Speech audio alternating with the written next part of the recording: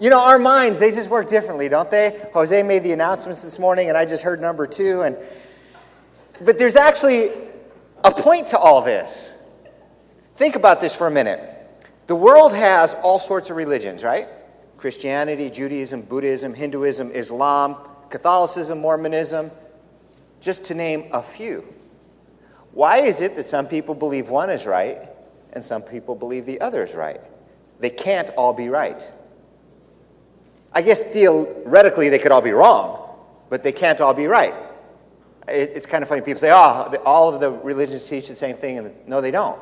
They teach things that are diametrically opposed. If they taught the same thing, it'd all be one religion. Simple case in point. Mormonism teaches there's a whole bunch of gods, and that every human being, maybe every Mormon, can someday become a god. Our belief is there's one God, and to believe in other gods is heresy, and to worship other gods is a sin. That's not the same, even close to being the same. So all these religions are not the same. Now, if our minds all worked the same, we'd all choose one religion, wouldn't we? But we don't. And sometimes you got to wonder what's going through people's heads. I'm starting a mini-series, because, I've been going through the kings and the prophets. I'm still looking at the prophets. But I'm going to jump in and just start looking at Messianic prophecy for the next 3 weeks. Messianic prophecy are the types of prophecy in the Bible that deal with the coming of the Messiah. Extremely important for ancient Jewish people. How do you recognize the Messiah when he comes? There's all sorts of people who claim to be the Messiah. How do we know? And it's still important today for Jewish people to identify whether Jesus is the Messiah or not. And how about just for your run-of-the-mill Christian? What makes our book, our Bible, better than some other's holy book? I know we all think differently, but ours is the only book that is chock-filled with provable prophecy. In fact, the Bible's got so much awesome, clear prophecy in it that some liberal scholars, those are people who study the Bible but don't really believe its message, studied the Bible, read some of the things the prophet said, and decided that this stuff could not possibly have been written in ancient days as it said, and they would add hundreds of years to the authors so that they could make it fit historically, because there's no way they could have known all that before it happened, so it must have been written after. It had nothing to do with archaeological discovery. It just had to do with the fact that it was so accurate they couldn't believe it could be prophecy. Well, the discovery of the Dead Sea Scrolls kind of put the kibosh on a lot of that argument, because everybody knows the Dead Sea Scrolls predate Jesus, and they found almost the entire Bible in the Dead Sea Scrolls. So Messianic prophecy talking about Jesus ruined that argument. So I'm going to talk to you about Messianic prophecy. Part of it, from my perspective, will intellectually prove Jesus is the long-awaited Messiah and that the prophecies in the Bible are true. I like using the intellect. But we have a problem, because you can't win somebody to God with your intellect. That's only a piece of the puzzle. People are intellectual, but we're also emotional. And a lot of us make our decisions based on emotions. You don't have to raise your hands, but how many of you are 49ers fans? Some of you online are going, I am. But why? Is it intellectual? Are they the best team? No. You get out the stats and you realize they're not even close to the best. But yet you're a 49ers fan. Got nothing to do with your intellect, does it? No. Maybe you were born in the town that they played. Maybe you watched them as a kid. Maybe you knew somebody who played on the team. And you don't care if they win or lose. You just love them. All right. All of life is this way. We don't always use our mind to make our decisions. We often use our emotions. I was born a Catholic. I'll die a Catholic. I was born a Muslim. I'll die a Muslim. I was born a Jew. I'll die a Jew. That's not intellectual. That's emotional. And it's driven by maybe our desire not to be ostracized from our own community. Boy, if I tell my Catholic mother that I'm going to a non-denominational church, she'll have a heart attack and die. I could never do that to her. My grandmother would turn over in her grave. That's not intellectual. That's emotional. So I'm going to share with you intellectual reasons for believing Jesus is the Messiah and that prophecy in the Bible is true. Because that's what I know how to do. I can share that with you. I don't know how to take your emotions and make your emotions line up with your mind. That's up to you. You got to use your mind to drive your decisions, not your emotions. Emotions are good, don't get me wrong, but they're only a piece. And then there's another piece. You got your intellect, you got your emotion, and you got your will. You can believe all day long that Jesus is the Messiah, but choose not to follow him. You know, the demons know who God is, and yet they still chose to abandon him. There's all sorts of people out there who believe in God. You say, hey, do you believe in God? They'll say, yes. Go to church all the time? No. You read the Bible? No. You pray? No. Do you serve God? No. All right, so it's not an intellectual problem or an emotional problem. It's a will problem. They choose not to follow God that they do believe in. So I'm going to share with you only a little piece of the puzzle on helping people believe in God. Just a small piece. It's an important piece. But you have to know it's not the only piece. And when dealing with Jewish people, because in Messianic prophecy, I like to show Jewish people that Jesus fulfills the prophecies, therefore he's the Messiah, therefore you should follow him. Well, I might be able to get the intellectual piece down, but the emotional piece is hard. People have asked me, Steve, why don't Jews believe? That's, do you realize how hard a question that is? How about if I ask, how come Gentiles don't believe? Well, they do. No, they don't. Most people don't follow Jesus, right? So what's the hang-up? What's the problem? I recently learned that there's somewhere between 4,000 and 5,000 synagogues, and there's somewhere around 400 Messianic synagogues. Just using those raw numbers, that's 10% of the Jewish people claiming to follow Jesus. I don't know that those numbers are straight up right. It's not scientific, but it's close. What percent of the Gentiles follow Jesus? Well, let me share with you a little bit about the Jewish hang-up. Then you can read your own history. Maybe you come from a Catholic background or a Mormon background or a Muslim background, and you can do your own like this. Jewish people go something like this. For the last 2,000 years, basically from 300 AD to what year are we in? Depending on what part of the world till today, other parts of the world maybe 50 to 100 years ago. So for roughly the last 2,000 years, the number one persecutor of Jewish people has been the Catholic Church. And where the Catholic Church didn't reign, it was the other church, like in Russia, the Orthodox Church. And in some other countries, maybe the Lutheran Church. So basically, from a Jewish perspective, anti-Semitism is a Christian thing. Now, you happen to be a real, born-again, God-following Christian who loves the Lord, knows that Jesus is Jewish, and you want to tell a Jewish person to follow Jesus. But look at all the baggage. Your people have been killing my people in the name of Jesus for 2,000 years. You want me to believe in him? Get out of here. Well, if you thought it through, Jesus is Jewish, so anybody who claims to hate Jews in Jesus' name, that ain't working. And Jesus taught about love, not about hate, so that ain't working. But it's not intellectual. You see what I'm talking about? So this is a very complex process and project we're entering into. How to help somebody believe. Pray for them. Pray for them. You can't argue them into heaven because you can only help with the intellectual piece. And by all means, help with it. But the emotional piece and the volitional or the will piece, that's their piece. That's only they can handle that. So please pray for them. Well, as we get into prophecy, I got a video clip I want to show you. Let's take a look. There'll be a worldwide earthquake such as man has never seen. Destruction and death everywhere. They spent months warning the world of the apocalypse. On May 21st at 6 p.m., this man, Harold Camping, says worldwide destruction would begin. His message sent far and wide via broadcast from his small California studio. And predicting the end of the world didn't come cheap. Camping and his followers spent millions on advertising like the one on this billboard. There's just no reason in the world, no possibility that it will not happen. But 6 o'clock came and went. Although Iceland's most active volcano did start to erupt, there was no apocalypse. I looked at all the scientific data I could find, like carbon-14 dating or potassium argon dating. The 89-year-old Camping had said some 200 million people would be saved, and those left behind would slowly die until finally the globe is consumed by a fireball on October 21st. When they shall see the smoke of her burning. It's not the first time this retired civil engineer has predicted the world would end. He said the same thing would happen in 1994. He was wrong that time, he says, because of a mathematical error.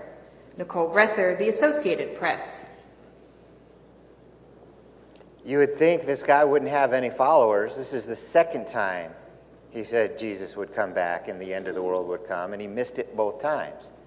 The Watchtower, the Jehovah's Witnesses, they've said Jesus would come back on multiple occasions. They've missed it each time. It's not all intellectual. But let me tell you what the Bible says. You may say to yourselves, how can we know when a message has not been spoken by the Lord? If what a prophet proclaims in the name of the Lord does not take place or come true, that is a message the Lord has not spoken. That prophet has spoken presumptuously. Do not be afraid of him. So there are multiple ways of identifying a true prophet. By their fruits you shall know them, Jesus said. By their doctrine, it says elsewhere in Scripture. And by whether or not, if they talk about the future, if it actually happens. If it doesn't happen, you don't have to listen to them. That was Moses' warning. So let's see what the Bible says about the coming of the Messiah and how accurate the prophecy is. Over the next 3 weeks, we're going to look at when the Messiah would be born, where he would be born, how he would be born, what he would do, and how people would react to him. Very specific at times. For example, where the Messiah would be born. Micah chapter 5, this is what it says in verse 2. But you, Bethlehem Ephratah, though you're small among the clans of Judah, out of you will come for me one who will be ruler over Israel, whose origins are from of old, from ancient times. So, Micah says that the ruler of Israel will come from Bethlehem. You're thinking, well, that doesn't say the Messiah, Steve. No, it doesn't say the Messiah, but everybody knew it was the Messiah. Nobody debates that. Jewish people who don't believe in Jesus still wouldn't debate that this is referring to the Messiah. In fact, an ancient Jewish commentary called Targum Jonathan says this. A Targum, by the way, is when they would paraphrase the Bible and intersperse commentary with the paraphrase. And it was kind of like an official Jewish document of old days. This is what it says about that verse. Its translation.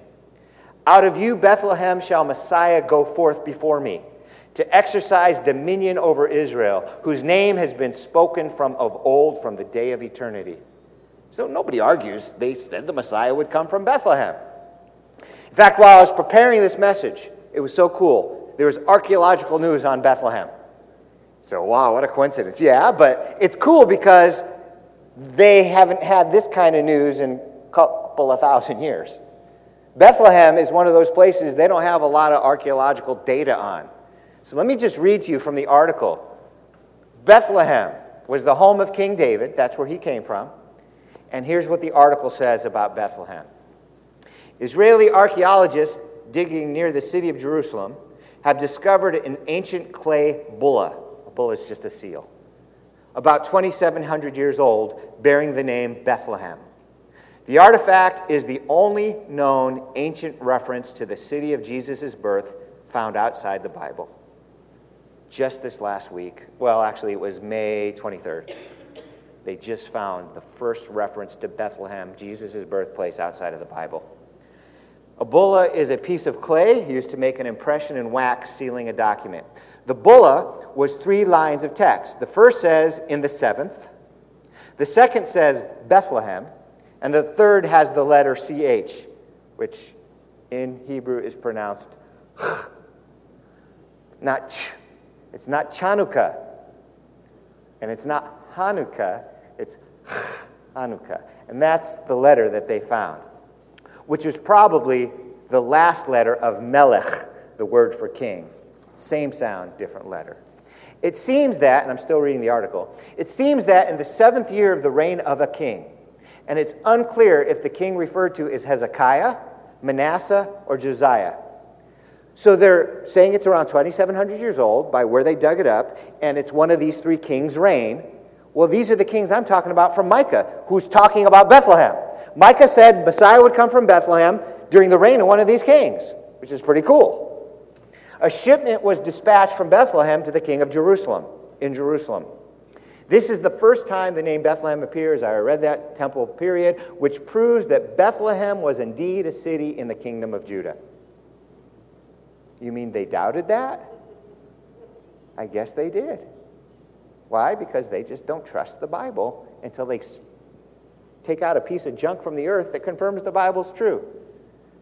I could save them a lot of time. Just trust the Bible and then look for junk to confirm that the junk's true.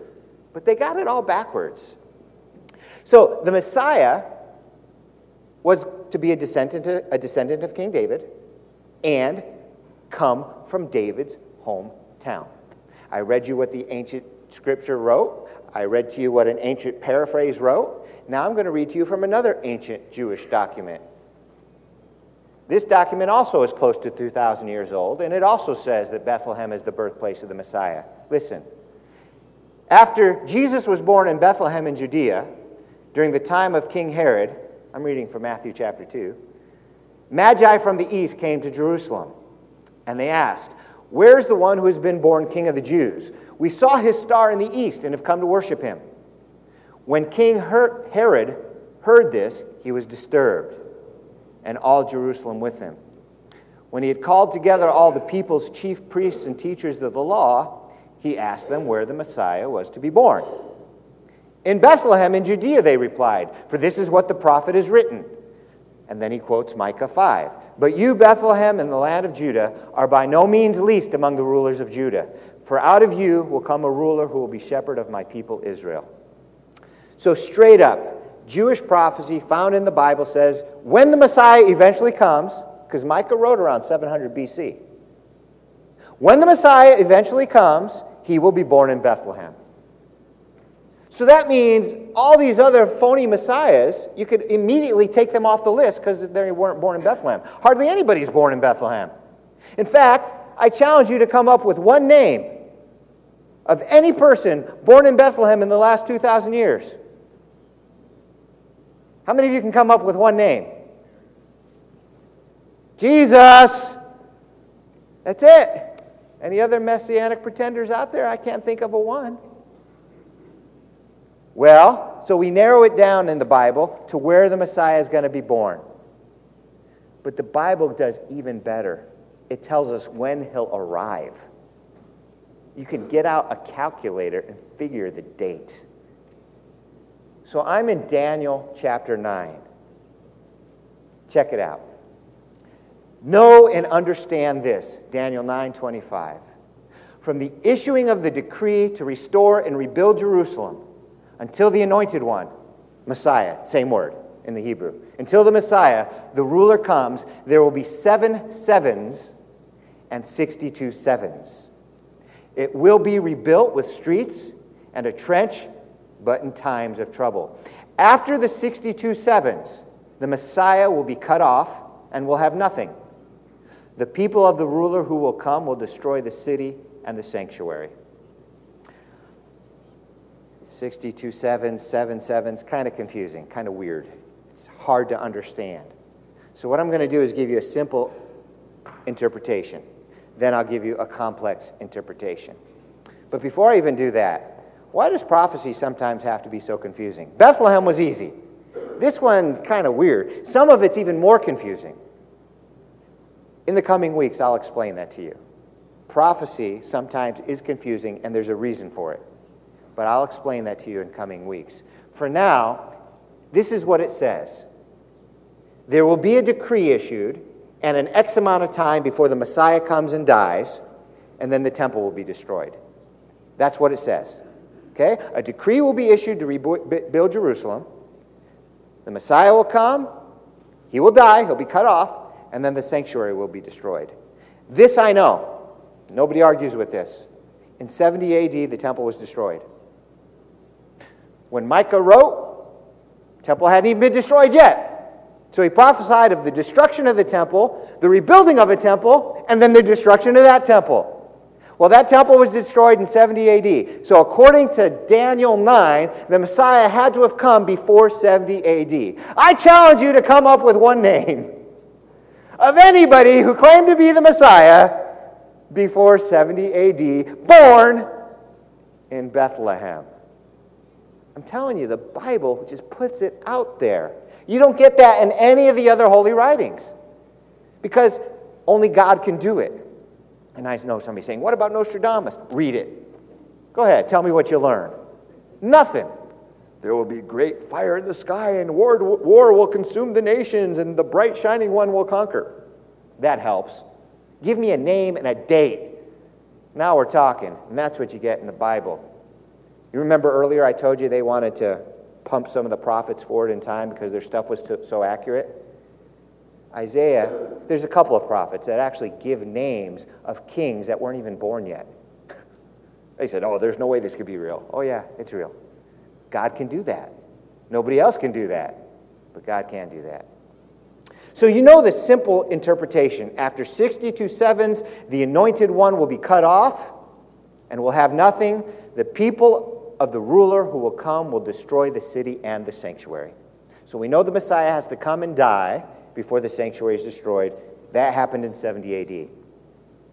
Now, I'm going to give you the more complex understanding of that passage. Some of you are really into numbers, and you have studied this out, and I have no doubt that you know it better than me. I'm okay with that. I barely understand it. But I want to give you what other scholars, like I'm not a scholar, what the scholars have said. Other scholars, because these guys debate about the exact date and time. You're 2 weeks off, dude. Okay, whatever. That's way beyond my interest level. So I'm going to go with some of the most popular data that's out there that the guy who started the whole thing called Sir Robert Anderson in his book, The Coming Prince, kind of laid out for us. That's the standard by which others tweak. Let me read it to you again. Know and understand this. From the issuing of the decree to restore and rebuild Jerusalem until the anointed one, the ruler, comes, there will be 7 sevens and 62 sevens. Okay, there's going to be a decree, and there's going to be 7 sevens and 62 sevens. We're going to figure out what the decree means in just a moment, but let's talk about the sevens. There will be 7 sevens and 62 sevens. 7 sevens plus 62 sevens equals 69 sevens. I still don't know what the sevens are. I haven't told you yet. But we're just doing simple math. He says there'll be 7 sevens and 62 sevens. 62 plus 7 makes 69. I know there's going to be 69 sevens. I got that. Well, 7 what? He's talking about a decree and time. So is it days, weeks, months, years, centuries? If you counted up days, you'd come up with nothing. If you came up with weeks, nothing. Months, nothing. Years, something. Something significant happened after 69 times 7 years. 7 sevens of years, which comes out to 483 years. 483 years after that decree, something phenomenal happened. What decree? Well, there's a few decrees given in the Bible about this, but this seems to be the most popular straight-up one, and it's mentioned a couple times in the Bible. And it's from the book of Nehemiah, which we were just in a few weeks ago. Here's what Nehemiah chapter 2 says. In the month of Nisan, in the 20th year of King Artaxerxes, when wine was brought for him, I took the wine, Nehemiah, I took the wine and gave it to the king. I had not been sad in his presence before. So the king asked me, why does your face look so sad? You're not sick. This can be nothing but sadness of heart. So I was scared. He was afraid. Nehemiah was afraid. I've told you in the past, you're not supposed to go into the king's presence with an attitude. And who knows, maybe he was afraid because he was going to tell the king. And you don't just, don't mess with kings. They're dangerous. Just give them their wine and walk away. But he's about ready to mess with the king.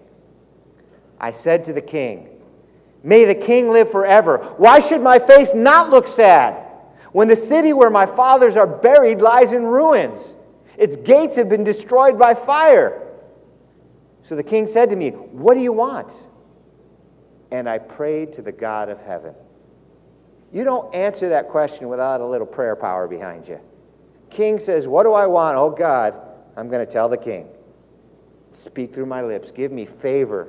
Give me mercy. So I prayed to the God of heaven, and I answered the king. If it pleases the king, and if your servant has found favor in his sight, let him send me to the city in Judah where my fathers are buried so that I can rebuild it. Then the king, with the queen sitting beside him, asked me, well, how long will this journey take? When will you get back?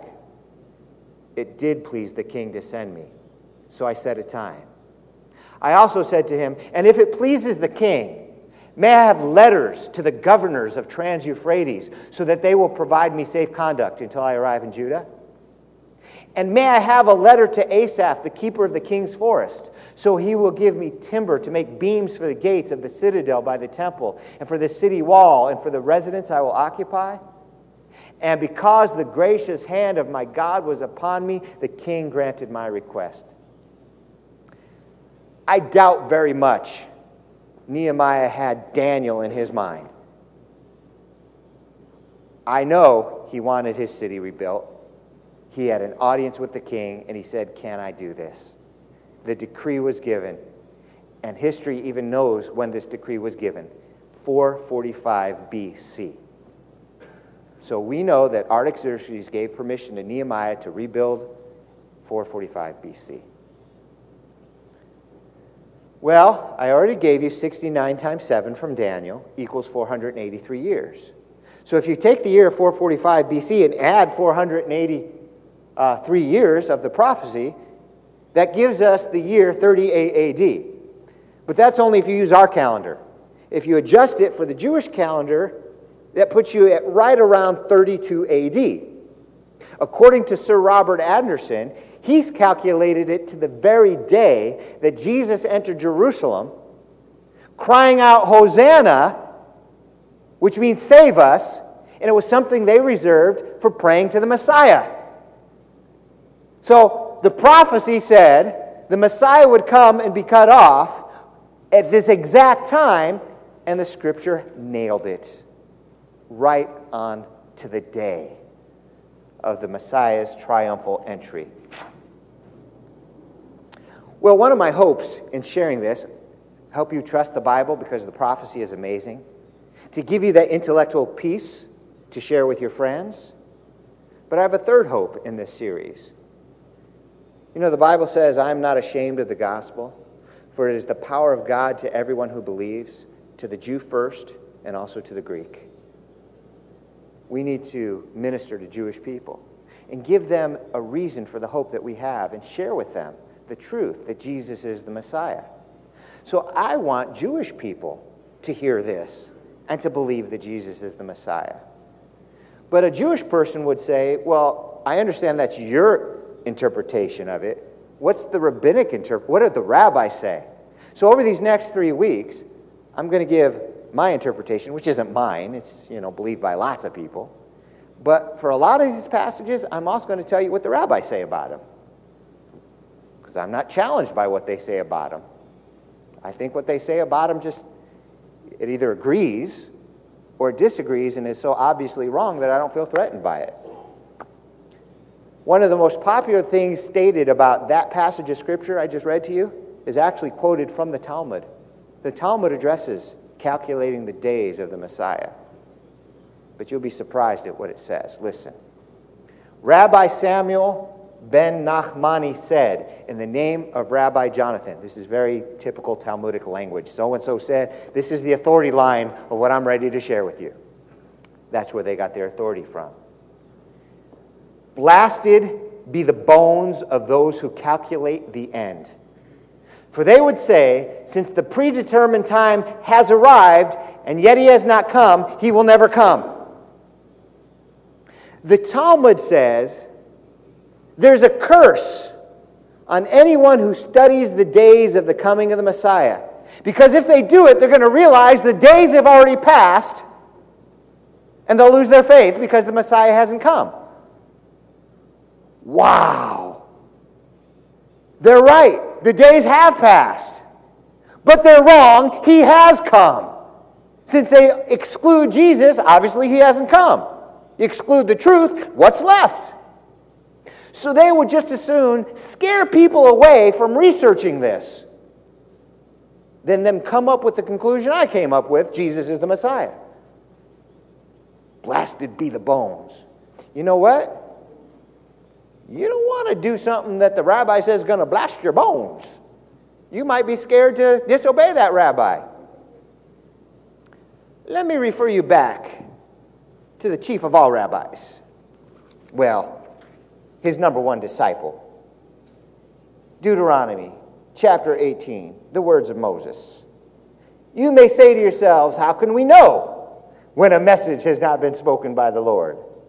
That prophet has spoken presumptuously. Do not be afraid of him. You can blast my bones all day. I'm not concerned. Your blasting ain't got no power over me. Research it. Study it out. And come up to the conclusion that they came up with. The time of the Messiah has come and gone. That doesn't make me lose my faith. That gives me great faith. God fulfilled the promise. Jesus has come. He is the Messiah. I believe he's the Messiah. Do you? Would you please join me in prayer?